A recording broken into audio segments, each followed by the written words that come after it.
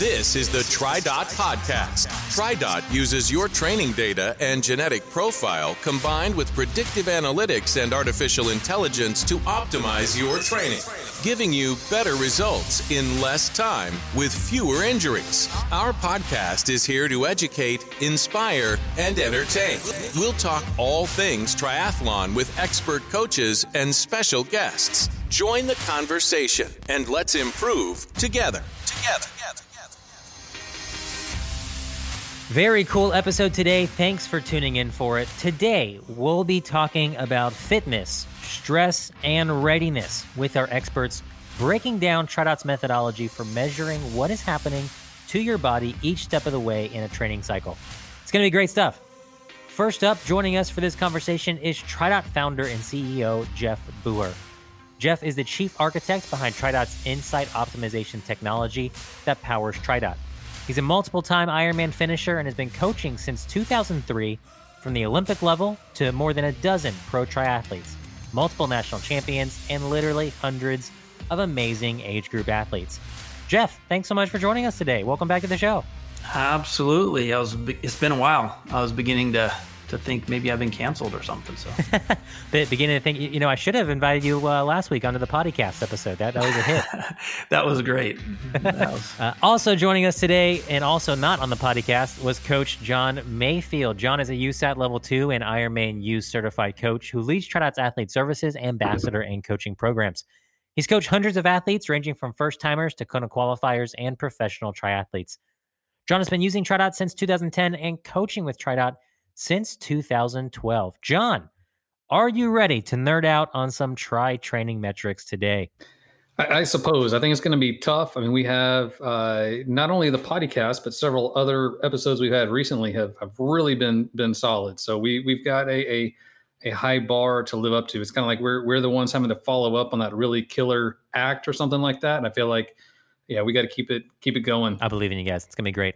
I'm Andrew, the average triathlete, voice of the people, and captain of the middle of the pack. As always, we will roll through our warm-up question, settle in for our main set conversation, and then wind things down with the cool down. Lots of good stuff.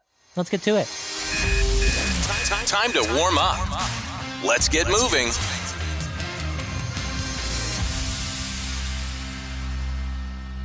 Every winter, college football has its bowl season where most university football teams play their final game of the season in a bowl game. Some of these have national championship implications, and the rest are largely for bragging rights. Every bowl game has a title sponsor or two, and it's become a punchline amongst college football fans in the U.S. how ridiculous some of the bowl game names have become, and how many games there are now.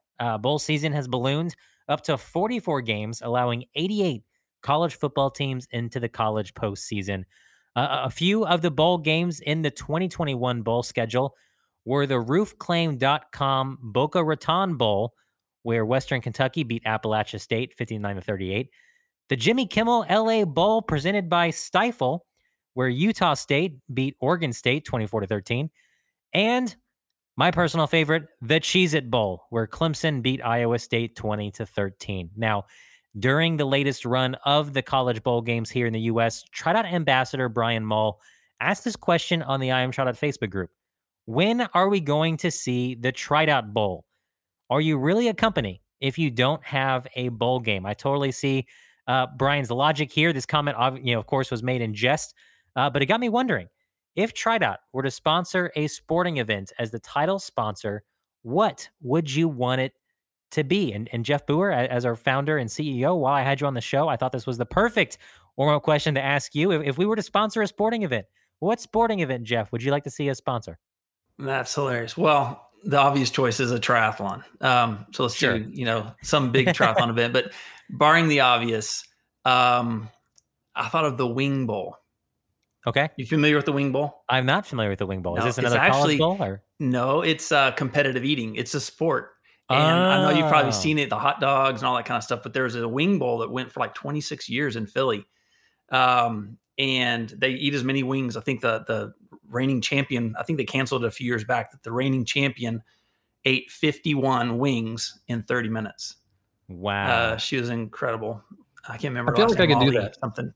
I think within my wheelhouse. And so I thought from a triathlon, as much carbs and food, as much energy as we need and calories. Sure. Let's complement all of that work with the Wing Bowl, a competitive eating. Yeah. Nathan's already has kind of a monopoly on the hot dog eating circuit as a sponsor. Yep. But yeah, we could be the title sponsor of the Wing Bowl, brought to you by TriDot. And I think it would take me probably a month to eat 51 wings personally. But, some people have a different gift for eating than I do. So, John Mayfield, what is your answer here? What sporting event would you like to see TriDot be the title sponsor of?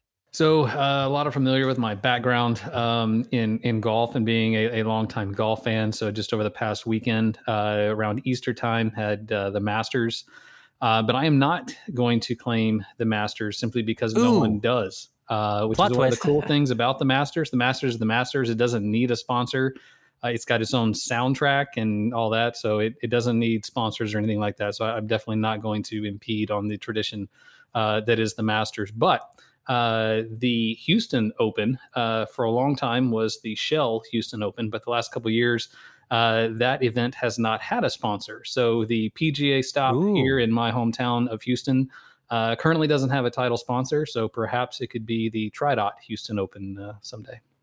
Perhaps so. And perhaps as a part of being the title sponsor, we can write into the contract for John Mayfield to get a playing slot in the Houston Open where he would get destroyed by the actual PGA golfers. And he would be my first round of golf in like 6 years. But maybe I think Bach would enjoy it a little more. So Matt, maybe we'll get a play. We put our foursome together and we'll do that. Sure. Yep. I'm kind of taking a similar route, John. I love tennis all through my childhood and high school, college. I was a fairly competitive tennis player in the state of Florida, and I love watching the major tournaments every single year, the Grand Slams, Wimbledon, US Open, French Open, and the Australian Open. And actually this past year, Kia, I drive a Kia vehicle, and Kia was a title sponsor for one of the tournaments. I forget which one now, but I was amped just to see like a Kia logo all over the court. And I was like, hey, I have that car. So I would just be even more excited if there was a TriDot logo all over the background behind as Roger Federer is playing on the main court of Wimbledon or the U.S. Open. So selfishly, that would be my pick. Jeff, I feel like, as a company, just strategically, it would be most strategic to sponsor something triathlon. So we have to say that. I think it'd be really cool to sponsor the Collins Cup. Of all the triathlon broadcasts I've watched over the past couple of years, between PTO and Super League Triathlon, Ironman, the tri world is getting better at broadcasting their races. And, the couples championship was just broadcast. And in all the things I've watched, the live broadcast for the Collins Cup was so fun to watch. It was such a cool format, just three pros duking it out at a time, starting at different times. And I don't know, for TriDot to be the sponsor and see TriDot logos all over that probably makes a little bit more sense than us sponsoring a wing eating competition or a tennis tournament or a golf tournament. So I'll say the Collins Cup as well. But guys, we're going to throw this question out to you as we always do. What all the sporting events you watch, the crazy eating contests you watch, whatever you're aware of out there in the world, if TriDot were to be the title sponsor of something, what would you want it to be? We'll throw this question out to the Iron TriDot Facebook group. So make sure you're a member of that, and can't wait to see what you have to say. On to the main set. Going in 3, 2, 1. Ketones are nature's superfuel, and the team here at TriDot has been learning from Oxford University professor Kieran Clark, founder and CEO of T Delta S Global, about the benefits of drinking the revolutionary Oxford ketone ester. My new favorite way to start the day is with a ketone-boosted cup of coffee. It's a must on those days where I need to be dialed in for anything from triathlon training to podcast recordings. The team at Delta G created the Delta Gold Coffee Booster after research showed just how well ketones and caffeine work together. Delta Gold Coffee Booster truly empowers you to start your day like there's some extra watts firing in your brain. The team at Delta G even offers free 15-minute one-on-one consultations where you can learn more about fueling your workouts or starting your day with Delta Gold Coffee Booster. You can book a call quick and easy at deltagketones.com. So head to the website, deltagketones.com, and book your free 15-minute consultation. When you place your order, use code TRIDOT20 to get 20% off your Superfuel ketone drinks. If you are a triathlete who loves this sport enough to listen to a guy named Andrew the Average Triathlete talk about triathlon every single Monday, then you are definitely the kind of triathlete that likes to track your workouts and your progress as an athlete. In our sport, terms like fitness, training stress, peaking, recovery time, readiness, they're all thrown around as we chit-chat about our training. But have you ever stopped to consider how these terms are being used and whether or not they are helpful in examining our ability as an athlete? That's what we'll do today as Jeff and John talk us through fitness, stress, and readiness. Now, guys, on the TriDot app under training metrics, there is a whole tab that displays our fitness, stress, and readiness in what we call the FSR chart. It's been there for a while now, and as an athlete, honestly, it's just pretty cool to click on it and kind of peek at what's going on as I built into some of my races last year. So start just kind of by telling us this, what inspired the decision to give athletes a window by which to visualize their fitness? I think it started quite a while ago. There's so many things that we want to show and to help athletes understand what they're doing and why. Sure. I guess that's the biggest thing behind it. So, when you're bodybuilding, you know where your bicep is and your deltoid. You can point to things, but where do you point to your readiness or your fitness or your stress? They're abstract. I can see that bicep getting bigger month to month to month. Sure. Yeah. So, it's that there's a quote I love. It's, you can't solve a problem if you don't have the words to describe it. You can't even think about it clearly. And so it starts with the way that we define words and terms. And when we're innovating, pioneering in different areas, we're very purposeful in that. And then that word starts to shape the concept or how you think about solving the problem. And then from there, how do you visualize that? When it's an abstract thing that you're affecting, fitness, stress, readiness, how do you visualize that? How do you help people visualize it? So that's kind of what the inspiration was, to visualize it, kind of stepping back. There's a visualization, there's a concept, and all the way back to the words and the understanding what those words mean, so that when you're executing your training, you're understanding the why behind it. When you're committing to a week or a month or a whole, several week or month phase of training, you're committing to that. It's important to understand why are things, training loads going up and down, stress and all that, to understand it better. So, but it all starts with the words. If you can't understand what the words mean specifically. And I did a little research going into this. I've always been a nuance like that. That quote I said, if you don't have the words to describe something, you can't solve the problem or think about it clearly. I actually watched a TED talk, and the lady was talking about how words of different cultures shape the way those whole cultures think, and how, there were, Native American tribes that didn't have a word for ownership. And so they viewed things very differently communally than other people. Yeah. And I know even, the word, dialogue, for us to communicate. I did some research on that, and in the science of dialogue, it means through words or through reason. And that's how we communicate. Without words, you can't reason, and even in the Bible, it talks about, in the beginning was the Word, and the Word was with God. So there's this concept of word bringing meaning, and, in legal contracts, up front they have this whole big, it could be pages long of definitions of here's what we mean when we use this word. So there's no ambiguity about it, and you can't argue later. You've all agreed to that. And you give the Native American example of them not having a word for ownership, that there's also the flip side where a culture has more words for something than others. So to me, as a Texan who was born in Florida, I have one word for snow. And for our substantial amount of Canadian listeners and athletes who we love dearly, I know that Canadians, I know Inuit communities in Alaska and Canada, that they have tons of words to describe snow, because there's different nuances there. Whereas to me, it's all just white snow, right? And so it's interesting, like even the more you understand something, the more you know about something, the more words you typically have to describe that something. Absolutely. One of that same TED talk, there's an Australian Aborigine culture. I don't know what you call a group of people anyway. They don't use right and left to refer to directions. They use the like north northwest. Like it's to my north northwest. Doesn't matter where you're facing, it's always to that direction. And so you would never say that. And so every time you think about anything, you're giving those directions. You're not saying right or left. It's not relative to anyone.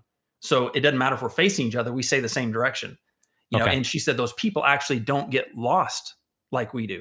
Like if they're in a building walking around a maze in a downtown, point to north, north by northeast, and they'll point because they're just oriented on that in the way that they think. Wow. It was fascinating. in our context, again, the whole thing, all that legal, social, it's about those examples are to say how important it is that the words that we use are specific and accurate to convey ideas, express mentalities. So as we're looking at words in training, trying to solve training problems, improve fitness, increase efficiency of your training, when we're doing that, it's important to have those right words to solve those problems. And then in this case, articulate that, visualize that so that people understand, what is fitness, what is stress, what is readiness, what is a rest day, what is, these other terms, so that we're understanding, so we can buy into and commit to our training. We can perform it better. We can get more out of it. And so it just becomes very, very important. So as we go through these, I think, seeing that importance helps us just to pause a second and like really internalize, okay, what are the nuances of that and why does it matter to me? And it's important to distinguish, TriDot since its inception has managed athletes' fitness, athletes' training stress, and how ready you are on race day, but behind the scenes. And so it's just for the first time, that there's actually a chart that athletes can visualize to see a little bit of what's happening behind the scenes, correct? That's correct. The word TriDot itself didn't exist for the first 5 years of optimized training. There wasn't a word for TriDots. What are these? They're the relative benchmark numbers to compare your disciplines, swim, bike, and run. And, that didn't get a name until about 2009, 2010. Very cool. But it was still in the background being done, but we just didn't have to express it or communicate to anyone. So at the time it had a dumb name. But now it has, something a that better we can name. Easily talk about. Yes, a better name. So in a few specific previous podcast episodes, we've had some great discussion with our coaches about, what is power? What is stamina? What is endurance? What does it mean to build these things? And a few other terms that relate to triathlon training. And the first big one for today that we're talking about is the word fitness. When we refer to an athlete's fitness, what does that refer to say our fitness, my fitness? So first I asked you, I think it's a lot of times it's used correctly, but a lot of times it's not. It is not a reference to your performance ability. And that's how, when I hear it used wrong, incorrectly, that's often how it is. When someone will say, my fitness isn't where it should be, so I don't expect to do that good on this race. Or I don't know if you've heard things like that. Have you heard anything? So it's funny you say that because it's never the other side. You never have an athlete say, "Oh, my fitness is so good, I'm going to destroy this race." Like people don't usually it's always like, "Oh, my fitness isn't where I want it to be, so I'm kind of managing my expectations for this race." It's like, can we just put our training together the way we should so that we can have our fitness be where we want it? But yes, that's the context where when athletes are just chit chatting and they refer to their fitness, it's, oh man, I really just destroyed my 5K assessment. My run fitness is never been better. It's always in a context like that when you hear athletes talking and throwing around the word fitness. Yep. So that's the first kind of differentiation point, is separating performance ability from fitness. So there's several classic examples. They're all very similar. Physical fitness. So this is just even beyond training as athletes, but just general physical fitness. Here's the definition. Something very similar to this you'd find on the internet anywhere. The ability to carry out your daily tasks, work or play, with vigor and alertness, without undue fatigue, with ample energy to enjoy leisure time pursuits and meet unforeseen emergencies. So that whole last part is without the undue fatigue. You can do fun stuff, you can do your work, but the key part is the ability to carry out your daily tasks, work and play, with vigor and alertness, without undue fatigue. So that is a description of your ability, your workload. So if we translate that to training, fitness is your ability to sustain a specific workload, sustain it, that's the daily, without undue fatigue. So ample energies to meet the demands of your regular daily life, your routine, maintain a state of good health, good mental well-being, you're not getting burnt out. So fitness is your ability to sustain a specific workload without undue fatigue. It's not how fast can you run a 5K. It's not your 20K time trial. It's not any of those things is not what fitness is describing. Those are all performance ability metrics, and those are all race specific, based on your duration, based on the race, performance ability. So there's that difference, and they're related. So we use a term called normalized training load to quantify your fitness. So that is the load that you are able to sustain without undue fatigue for a long period of time. The higher that load is, there's a cost of maintaining that load. So the higher that value gets up there relative to the person, you could spend all of your energy and all of your time maintaining a load just doing the work and recovering from it and not get any faster. You could have a reduced training load, normalized training load, and actually be able to increase your fitness because you're able to work harder on certain days and you have these peaks, and you're managing those other types of training stress more effectively. So that training load needs to be relative to your ability, to your age, to the other things in life, your commitment to the sport, hours available to train, all of that. And so more is not better. More training load is not better necessarily. That makes me think, Jeff, like when you put it in that context, I immediately think of like a athlete like Dwayne "The Rock" Johnson with his muscle mass versus Andrew, the average triathlete, and my muscle mass.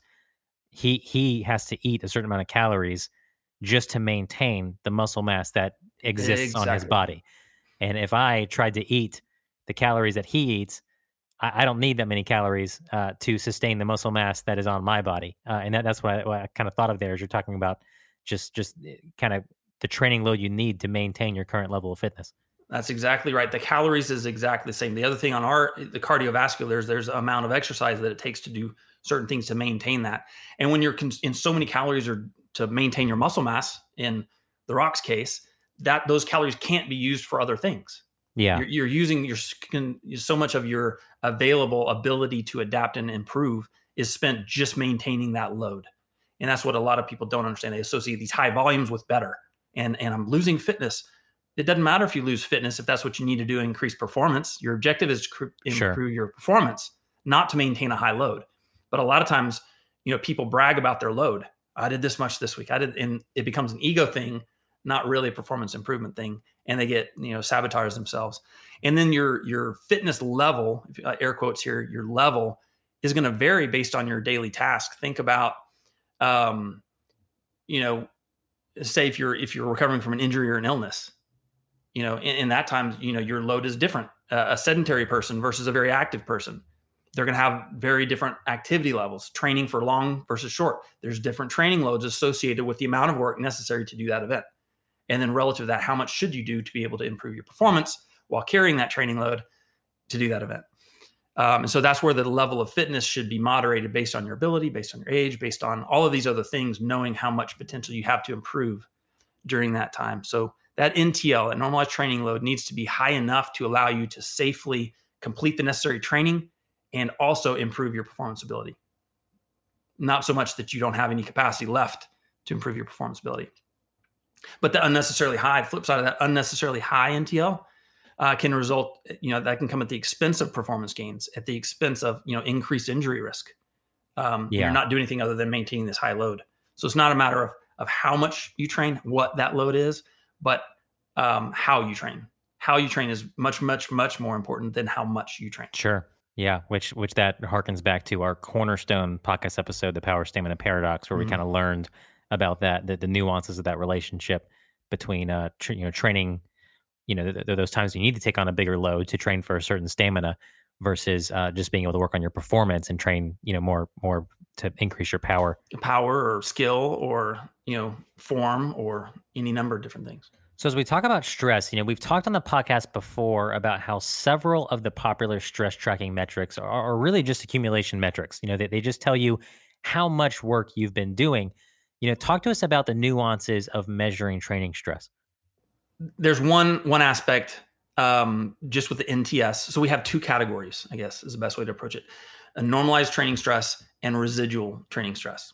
So in that first category, the normalized training stress, that is not just an average intensity times your duration or anything simple like that. It's actually looking at each session's discipline type. There's different amounts and different types of stress with swimming, biking, running. They're different.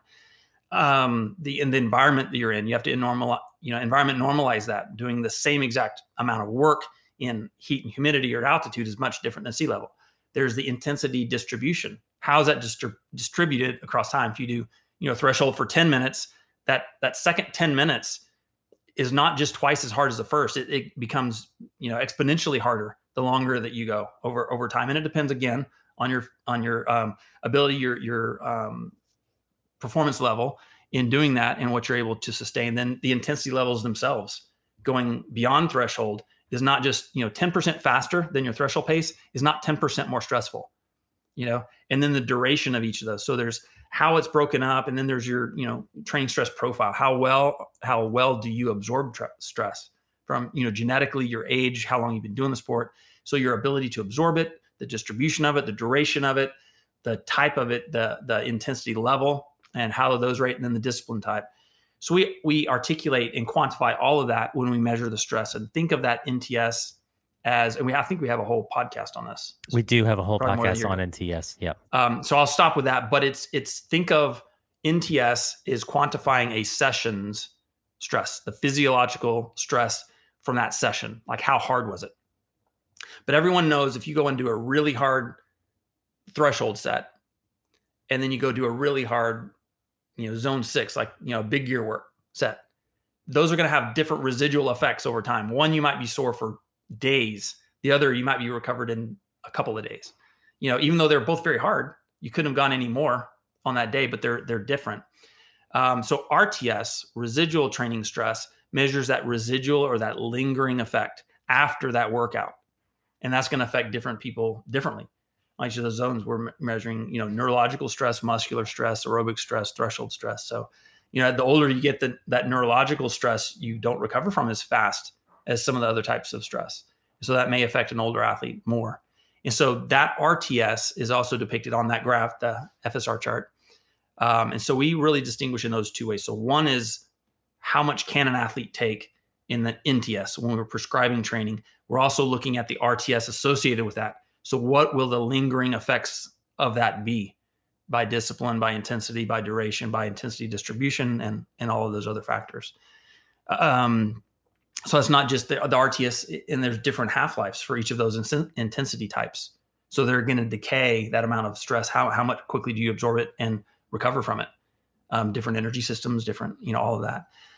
So Jeff, I want to, because I've heard you talk a little more in depth about that before, and I it's one of the most fascinating things to me as an athlete. Like when you talk about the half-life of training stress. So just to give people a tangible example, when you have a workout that takes you, anaerobic into zone 5 and 6 versus just the training stress you get from going zone 2 and zone 3, what is the difference there in the half-life of the stress that's put on your body? Well, I don't have specific numbers. Yeah, it's sure. going to depend because, and it does vary based on the age and the genetics of the person. But think about your exercising and your straining, putting stress on different systems. You're stressing your cardiovascular system primarily. Others, you're stressing your musculoskeletal system. So the others, you're stressing your nervous system. Sometimes you're doing all of that.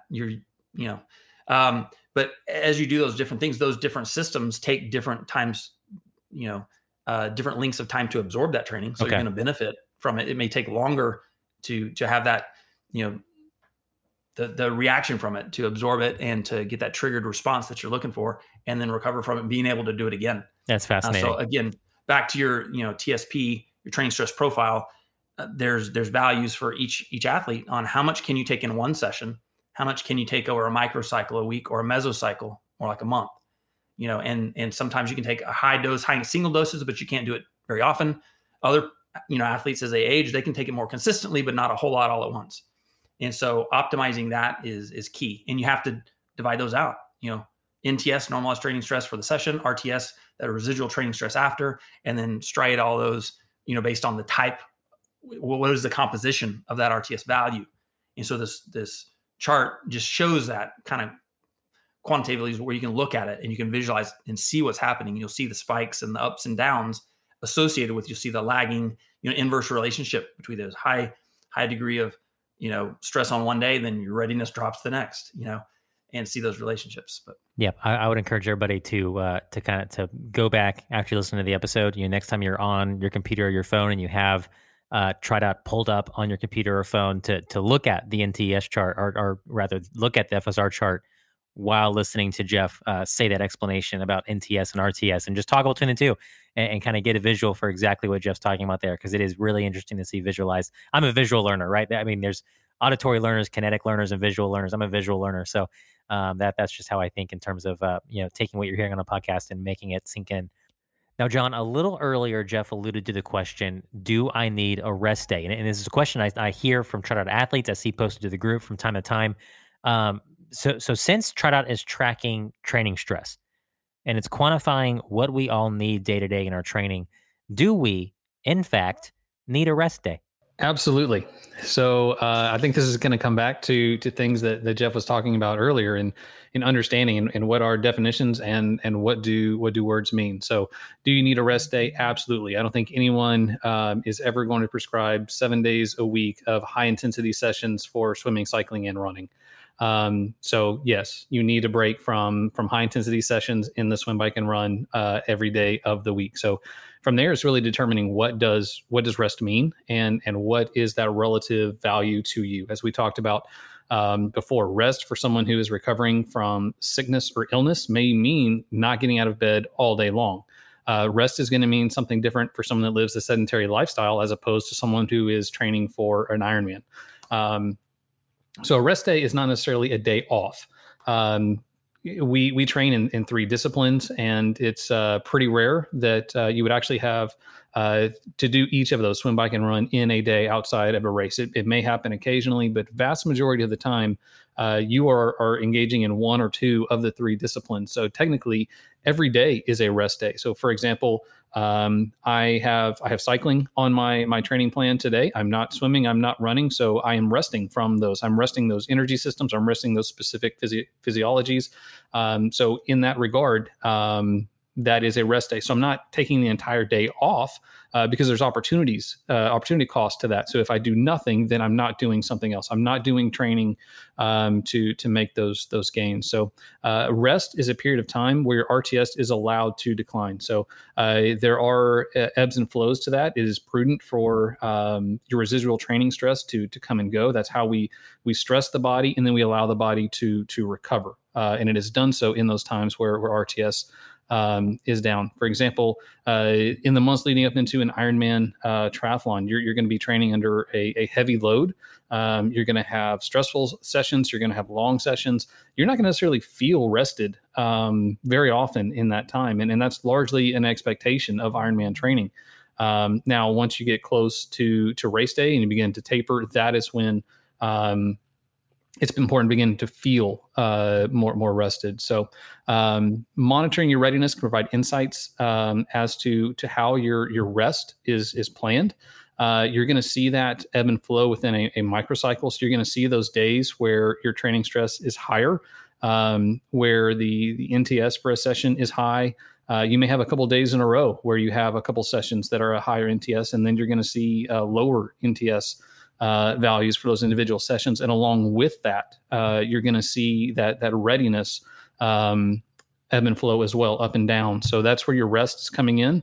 And I think that's also something that we can look forward to as a indication of what's even coming in our training and how our training is laid out. A lot of times, what we'll see as an athlete is, I don't feel completely great today, so I'm going to back off the duration, I'm going to back off the intensity, or I'm just going to skip a session because I feel tired, or maybe they're looking at a metric that says, you're not yet recovered. Well, when you look at even like these readiness charts, you can see that you're not supposed to be ready. You're not supposed to be race ready when your race is weeks or months away. You're not supposed to be fully rested when you're in the middle of a small cycle where you're looking to make these adaptations through higher intensity, higher training stress sessions. So what you can see by looking at that chart is to say, well, yeah, I've got 2 or 3 days here that are going to be tough. There's going to be a good bit of training stress in these days, but for the next 2 or 3 days, that training stress is going to drop. The RTS is going to go down. RTS 7 is going to drop. And inverse to that readiness is going to go up. And that's going to be indicative of rest and recovery adaptation from those days of training. So if you're using some of those, even I don't know if real time would be the right word, but it's not always if you don't necessarily feel like doing the session, that doesn't mean you shouldn't do it. Obviously, we want to be safe and prudent, make safe and smart adaptations.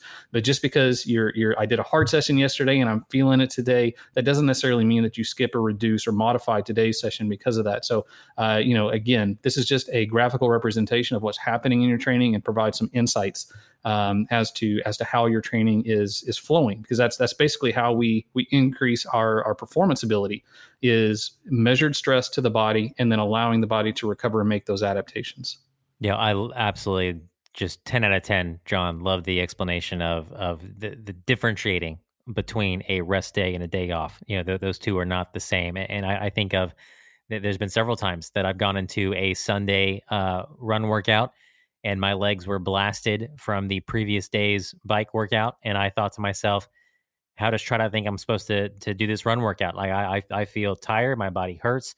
And you go out there and you start running and you go through the run warm-up exercises and you get your body moving and you actually destroy that Sunday run workout because, TriDot knew that the system you were using the day prior was different than the system you're using that day for that particular run. And you have ability in there that even though you necessarily weren't feeling it, you can certainly do more than you think you can on certain days. And that the way it's all timed is fascinating. And if I have a tough Thursday bike workout and swimming the next day, my legs can be fatigued from that bike workout, but they don't need a full day off to do a swim. And so super, super helpful there, John, on all that. And something we see pretty often is oftentimes, especially newer athletes, there's it makes sense that to take that day off and to have a day where there is no training, no activity to allow for that full recovery. But kind of the rule of thumb that kind of flips that is when your training is properly balanced, when the frequency of workouts is optimized, when the sequence of those workouts is optimized, when you're training at the proper volumes, when you're training at the proper intensities, all those things that TriDot's optimization does for each individual is you can train 7 days perpetually. I using myself as an example, I've been training with TriDot for more than 10 years. And vast majority of that time, I have trained 7 days a week for weeks on end. And been doing so successfully without injury, without illness, anything like that. I've never gotten into a situation where I felt like I was overtraining. However, I do train 7 days a week. And really, when we look at optimized training, there is a certain amount of training that is appropriate for each individual, given their objectives, their abilities, all that. So there is a certain amount of work that needs to be done, a certain amount of volume, a certain amount of intensity. And so when we limit that to 6 days in a week, that doesn't necessarily change the amount of work. That doesn't change the amount of sessions that are needed to be done, the amount of work we need to do. It just limits the amount of time we have to do it. So instead of having 7 days to do all that work, we're now limited to doing that same amount of work in 6 days. So it's think about like, when you have a wonderful 3-day weekend, for most of us in our careers, that doesn't mean we only have 4 days of work to do. As much as we enjoy those 4-day work weeks, that doesn't mean we only have 4 days of work. Sure. It just limits the time we have it. So, if you're out for a day, everyone enjoys the occasional day off. But again, oftentimes when we come back, that means there's that much we have to play catch up. We have to, that first day is, we end up doing 2 days worth of work. So it's very similar in our training like that. So if we limit how many days we have to train, either one, we are missing out on opportunities. We are not doing the optimized amount of training sessions or the optimized amount of training, or we have to then double up. And there are certainly times where it makes sense to do that. There are certain athletes, there are certain times in our lives where we don't have availability of 7 days, and we can absolutely make that work. But as a rule, the kind of best case scenario is taking advantage of all 7 days to get in your training. The R in FSR stands for readiness. Now, I like thinking about my readiness as an athlete because the term just transports me from my podcasting chair to the race day starting line. When I think of being ready, I picture myself on the start line, well-trained, feeling great, and ready to destroy. But scientifically, guys, what is readiness and how do we measure it? So performance readiness is a metric that describes your state of recovery and ability to perform at your best. It's a 1 to 10 scale, with 10 being the most ready to perform. So it is derived from your NTL, your RTS, your RTS-7, among other factors. So again, it's just giving you a representation, a quantification of how ready you are to go out and perform. So it's again a 1 to 10 scale that can be broken down. Like 1 and 2 would be very low readiness, 3 and 4 would be low, 5 to 6 moderate, 7 to 8 is high, and 9 to 10 is very high. So both that high of 7 to 8 and very high 9 to 10 are good. So As you are approaching race day, that is obviously the most important time to be ready to have that higher number realized.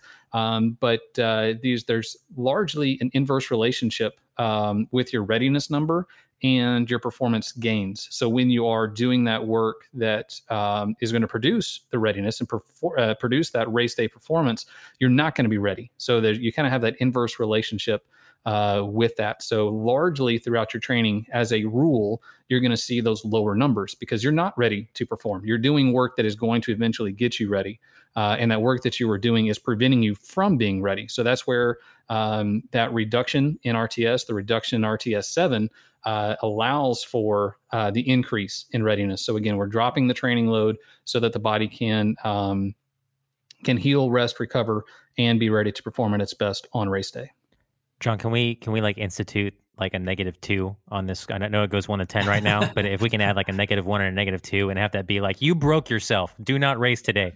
I thought about bringing that up, that there's not a negative number. To me, it'd be more for comedic value than actual. I think you guys nailed it with the 1 to 10 scale. That's probably plenty, but just particularly for athletes who are training, doing the right training right with TriDot, you're not going to be at risk of putting yourself at a negative value of readiness. But so just scientifically, that readiness number, because I hear the word readiness and it's like, how do you mathematically quantify how ready somebody is? So it's taking the NTL, your normalized training load, the RTS, which is your residual training stress, and the RTS7, your 7-day residual training stress average, and it's using those numbers to configure and quantify how ready you are, which is super cool. Am I understanding that right? That's right. There's other things that factor in there. Obviously, there's more to being ready. I mean, mentally, emotionally. I mean, there's these other things that we don't have data. But as far as the data goes, the things that we can manage, manipulate, and optimize for the athlete, yeah. Now that we've come to a clear understanding of fitness, stress, and readiness as terms and training concepts, let's talk about reading the FSR chart. Jeff, what do we need to know to understand what we're looking at? The first time I ever pulled this thing up, there's several different bars and graphs and colors going across it, and it took me a second to get my bearings. So help us get our bearings here. What do we need to know to read this chart? Backing up one step, if this whole thing is like blows your mind, if it's over your head, if it's like, I don't want, just personality, don't look at it. Sure. Yeah. Know that it's being done. Absolutely. Know that you're training. You're going to be ready. All of these things are happening. So you don't need to look at it. So this is for athletes that, whether intrigue or motivation, or I just want to better understand. I mean, so I think, I don't know if it's 50-50, but a portion of athletes are like, I want to understand. I want to know that it's happening. I want to get up and take my medicine, do my workout, and I'm good. So if you're in that category, more power to you. That's great. For others, if you're going to look at it, there's a page on predictive.fit website that talks about the FSR chart under the optimized training, kind of walks through screenshots of the different things and points out some of the stuff that we've talked about on the podcast. The first thing you'll notice in the chart is you can break it down, like John mentioned, based on discipline altogether, or one, just pick them out. But it shows you not only what you have done in the past, but it shows you the future. Here's what your optimized training going forward is going to look like. And so you're able to see what's coming up, see your training load go up or down, and your readiness and all those values. So you can also go to the bottom in the legend and click on the different metrics. There's the RTS7, which is a rolling average of the RTS. Then the NTL normalized training load. So RTS is a pink line. That's the hot. It's the stress. RTS7 is a 7-day rolling average. Then there's a kind of a shaded background of blue. That is the load. That's what the load that you're carrying over time. It's about 42 days. It's a weighted average based on the time. It's not a simple weighting. And then the last is the readiness. That's the green line. So you see an inverse relationship between the RTS. When you have a lot of stress, all of a sudden your readiness goes way down, and then it'll gradually come back up. And then another injection of stress, and then the that's readiness okay. goes down. That's what it's designed to do. So don't panic when you see that green line go down. It just means that you're in a training spot where you're supposed to be taking on more stress and thus not being as ready to perform. And so you can go to the chart and click on one. I want to see one of them at a time. Yeah. And look at just the stress or just the training, your normalized training load. And just kind of, see it, and it'll help you grasp and understand what you're doing and seeing when and why. When you're building stamina, that's when your training load is going to go up. When you're building, more your power up front, it's going to be a little lower as your race approaches. And all of this, again, those are generalities. It depends on your performance level. If you're running, sure, a sub 4 hour half, things are going to look different than if you're doing that in 7 hours. Yeah. So, everything is relative. But yeah, so it's pretty intuitive if you walk through it. And then again, there's a written form on the Predictive.fit site, this podcast. And then I think if you play with it, you should be able to make sense of it. And hopefully it's very meaningful to you to visualize it. Like visual learner, I'm the same way. You go in your workout, you kind of understand as you see things changing from week to week, you understand what's going on and why. Yeah. And to your point about like this is there for you to learn from if you want to learn from it. Yeah. So I personally, just a normal training week, normal month to month, I don't go and look at the fitness, stress, and readiness chart every single day, every single week. I would peek at it once in a while when I was kind of building up to Ironman Waco, because it was really interesting to see for the swim, bike, and run how the metrics would move in relation to each other, and how when I would take on more of a load, and when I was more ready and less ready, and it was just really kind of cool to see while you're in that race prep phase. But day to day, week to week, you just got to log on the TriDot, execute your training. You don't have to look at it by any means. It's just interesting to look at for those of you who really want to nerd out. So. John, when we're looking at the FSR chart, Jeff kind of alluded that there's a couple toggles that we can do. We can toggle between looking at the swim, bike, and run. We can see all three sports aggregated at once. We can adjust which of the metrics that we're seeing or looking at and see any of them in isolation. So John, what tips do you have for our athletes today for using these buttons and viewing options that are available to us? You guys have said it and alluded to it. I think the first thing to keep in mind when looking at your FSR is this is just informational. Basically the left side of the screen, or I guess maybe Jeff, as the Aborigines would say, the west side of the screen. That's in the past. There's that's what happened. That's more of that descriptive data. That's from your training files, and that's what you did. And then to the right or to the east, that's where you're going. So this is just informational.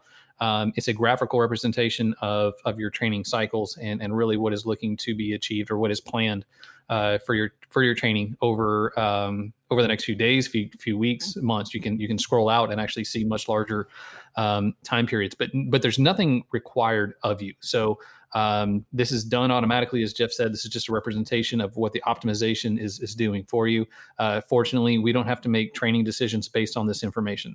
So all of that is done through the optimization engine. So again, it's largely informational for those that enjoy learning more and seeing more about their training. So what I recommend to those new to the FSR chart and those that are looking at it perhaps for the first time is to first break it down by discipline to make it more digestible. So you can, again, look at all of these metrics across the swim, bike, and run in one chart, but it's going to be a little bit easier to see and draw relevant conclusions from if you're looking at just the swim, just the bike, just the run. It'll be a little bit more context, a little bit easier to understand. And even looking back and thinking back over the training that you've done, again, the left half of the screen is going to be what you did most recently. So you can know what you did and think about, I had a couple stressful, high intensity training sessions, and then I had a couple easy days. Maybe I took a day off or missed a day. You're going to see that represented in there, in really impacting all of these metrics. So break it down by swim, bike, run, and even then you can look at the individual metrics at one at a time as well. So kind of as Jeff mentioned, going back and referring to that article that defines each one of these, look at each one on just that one and understand what that means. And you'll understand now, yeah, I see the impact of this. I see what my training was, why it was that way. And I can see going forward that it's going to be what it is. So also it's important to understand the context of the season that you're in. What is the objective of what you're doing right now? And then what is coming up? So obviously, if you are in a early season development phase, that's going to be very different than if you are in a race prep phase, say 6-8 weeks out from a long course triathlon. All these metrics are going to look different, and you can see from a high level where you're going. So if you're in the early season where you're working on that the fast and strong portion of fast before far, strong before long, then you can see later in the season as those long course races approach where your metrics are going to be different because your objective is different. You go from really focusing on power and speed to going long and going far. So it's kind of neat to see all of that. So just have that understanding of what are these metrics? What are they telling me? Look at it one at a time. And then you can look at them all together and kind of get kind of the big picture of what's going on with your training. Now, athletes that use a Garmin watch or a cycling computer are very familiar with their Garmin telling them whether or not their training was productive or unproductive. Garmin devices will also tell you how long you should recover before your next session. For example, after my 5.5 mile run yesterday, Garmin told me I should recover for 47 hours, which is unrealistic in my opinion. So many platforms, right, beyond Garmin, I use Garmin as an example, but many platforms and devices have similar suggestions and charts to tell us, how much training that we've done lately. Are these kinds of prompts helpful and worth monitoring and worth listening to, or should we largely just do our training and only monitor our FSR values on TriDot?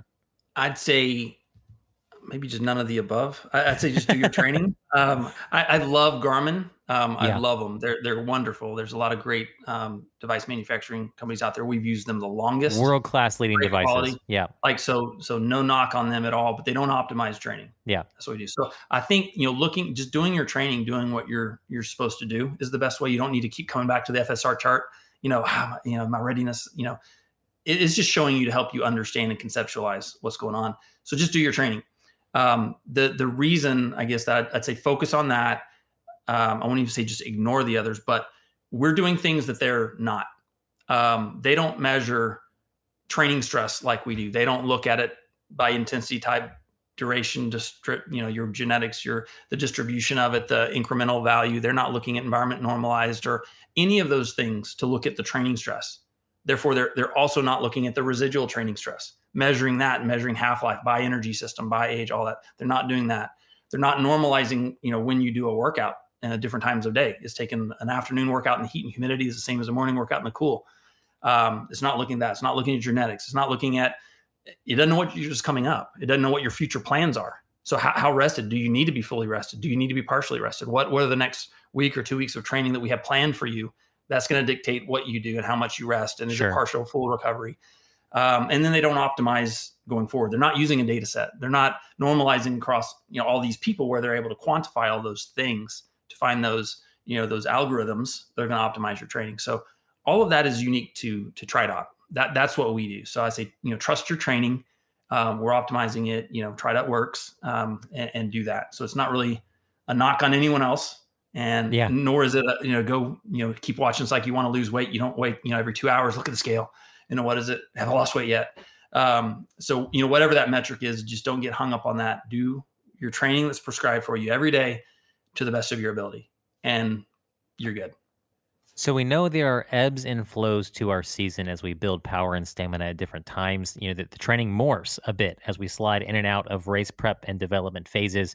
What will we see on the FSR chart as we go in and out of race prep phases and development phases? You're going to see those ebbs and flows. It's going to look a little bit like a mountain range, kind of depending on what your schedule looks like. So I'm looking at mine currently. So my season for the year, I've got an Ironman race in June.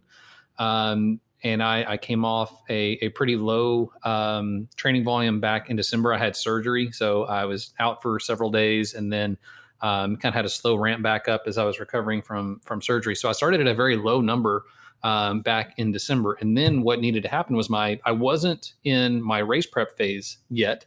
I wasn't having those incrementally longer sessions to prepare me for the Ironman distance, but I did need to increase my training load so that I could do that training at the appropriate time. So what we see in my chart is basically from December, January, February, my NTL increasing. So what that was doing was preparing me for those future training sessions.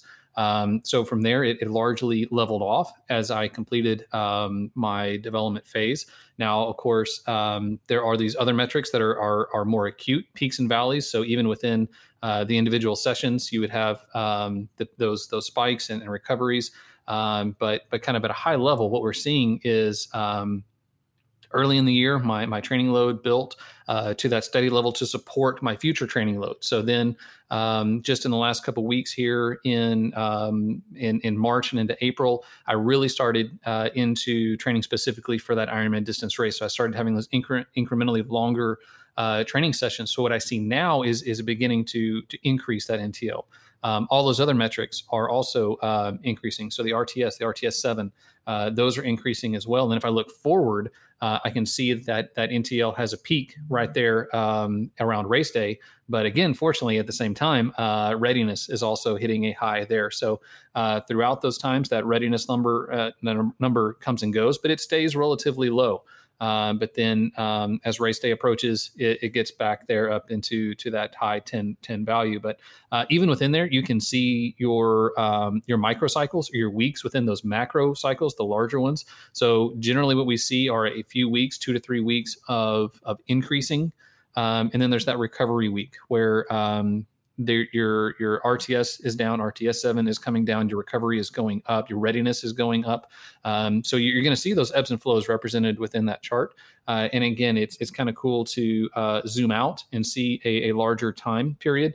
I think that's also a good tip for beginners. Is sometimes it's easier to look at a couple macro cycles, a couple months, and even like an entire year to see here's where I'm starting, and then I've got this big race where my training load is going to be high, my stress is going to be high leading into that, but then my readiness is also going to be high at the end of that phase. Great set, everyone. Let's cool down. Last week on the podcast, we had our Wordle warm-up question where we asked, if the TriDot software engineers were to make a triathlon version of Wordle called Tridle, what word would you choose to throw out there next if you were in charge of the daily Tridle word? Now, we got a ton of great responses, really highlighting how many 5-letter words there are in our sport. Jeff, John, I know both of you gents are Wordlers, so if it were up to you, what word would you choose in a game called Tridle? Jeff Boer, what do you think? Faith. One is in a couple of different aspects. One is your why. Like, why do you do that? What is your bigger than you purpose? Sure. Of doing it, kind of. And then the other is faith in yourself and that you can do it. Sure. And believing that you can overcome, that you can accomplish, and you have to have that faith in yourself, in the process, in your support group, your family, all of those things. So. All right. Very good. Absolutely love it. And John Mayfield, what would you pick here? So I would pick one that kind of stabs at the type A personality of most triathletes that I would infuriate everyone, perhaps. So I'm going to go with a word that's not technically a word. It's more of but it kind of has become in our vernacular. So going back to our very first discussion of words and meanings, most of our users understand and know what DTR-TR is. So I'm going to go with doing the right training right, abbreviated down to no vowels, and to be like, where are the vowels? It's in the word. I'm sure a lot of people will be really upset, and I would really enjoy that when, I don't know, maybe break some streaks or something. But so on the podcast last week, you mentioned several other alternatives to Wordle, like Tridle would be. There's one that I play called Weasel that is for Weezer fans, and it's all words that are within Weezer songs. And there was one the other day that was misspelled. I have no idea what that is. And I was largely indignant. I was like, that is not how you spell that word. It was a 6-letter word that they'd like crammed into 5 letters. So I kept playing. So it didn't stop me. So I'm going to go with DTR-TR, doing the right training right. All right. Very good. What is Weezer? Weezer's a band. Weezer? Yeah, Weezer's a band. Okay. Jeff. Yeah. All right. Really popular for John's era of music lovers. So I like Weezer's recent cover of Africa. That was good. I play Worldle, which isn't even a word game. They give you like a country, the outline of a country, and you have to guess what country you think it is. And then each time you guess, they tell you how far away you are and in which direction the actual country is. And so even if you have no idea by the outline what country you're looking at, you can kind of sometimes narrow it down just by making geographically smart guesses. So I do that one and really enjoy it. But anyway, tons of great options out there. There should absolutely be a Tridle. I'll have to get the TriDot software engineers on this ASAP, because it's so important, right, to have this. But so our users threw out several great options. And I asked both of you guys to go take a look at what people said to this question, and all three of us have come with our three favorite responses on what the TriDot audience had to say. So, John Mayfield, what were the three things that our users said, the three words they threw out there that you just really loved? I went with kind of the high end, the finer points of triathlon: chafe, vomit, and cramp. So you went with like the negative things, like the downsides of triathlon. It's all about perspective, negatives, positives, rewards for a race well run. I mean, whatever you look at it. Okay, all right. Chafe, vomit, and cramp. Yeah, that sounds like a law firm or something. I picked a couple here. The first one, a guy said shirt and medal, because those are the two reasons why we do this, right? You do it for the shirt, you do it for the medal, both 5-letter words. Now, my answer to this question was carbs, because I love carbs. And so a lot of people went the food route as well. They were totally tracking with me. We had users say toast. We had users say pizza. We had users say Oreos. And one of our TriDot ambassadors said ester, which will please our friends at Delta G. The Delta G ketone ester is a great way to fuel your training and racing. So all fuel things there. Now, I will say that toast for me is much more a description of how I feel rather than what I think. Sure. Yep. Also true. The other one that I really liked, and I don't even know how to say this word. It's PSOAS. It's like the muscle, like near your hip flexor. Psoas. Are you guys familiar with that? Psoas, is that how you say it? Yep. So your psoas. It's where ass comes from. That would 100% have tripped me up. There's no way I would have guessed that word in 1,000 years, which is why I thought it was a very, very clever pick by one of our athletes. Jeff Boer, close us out today. What were the three audience suggestions for TriDot words that you liked the most? I really like learn. Okay. That was great. Learn about yourself and the sport. Trots. And I'm not sure if that was a verb or a noun, if like she trots to her transition spot or he had the trots all morning. I remember reading that one. So that athlete specifically, Jeff, they put trots down after listening to last week's podcast episode. So that was definitely trots, as in I'm going to go to the potty and drop some, which potty was also a 5-letter word somebody suggested. But yeah, that was the trots, as in number 2. So I just saw the list. So the last one, classic triathlon word, brick. Yeah. Gotta love it. Well, that's it for today, folks. I want to thank TriDot founder Jeff Boer and coach John Mayfield for talking fitness, stress, and readiness with us today. Shout out to Delta G for partnering with us on today's episode. Head to their website, deltagketones.com, to learn more about fueling with ketones and book your free 15-minute consultation. When you place an order, use code TriDot20 to get 20% off your Super Fuel ketone drinks. Enjoying the podcast? Have any triathlon questions or topics that you want to hear us talk about? Head to tridot.com/podcast and click on submit feedback to let us know what you're thinking. We'll have a new show coming your way soon. Until then, happy training. Thanks for joining us. Make sure to subscribe and share the TriDot podcast with your triathlon crew. For more great tri content and community, connect with us on Facebook, YouTube, and Instagram. Ready to optimize your training? Head to tridot.com and start your free trial today. TriDot, the obvious and automatic choice for triathlon training.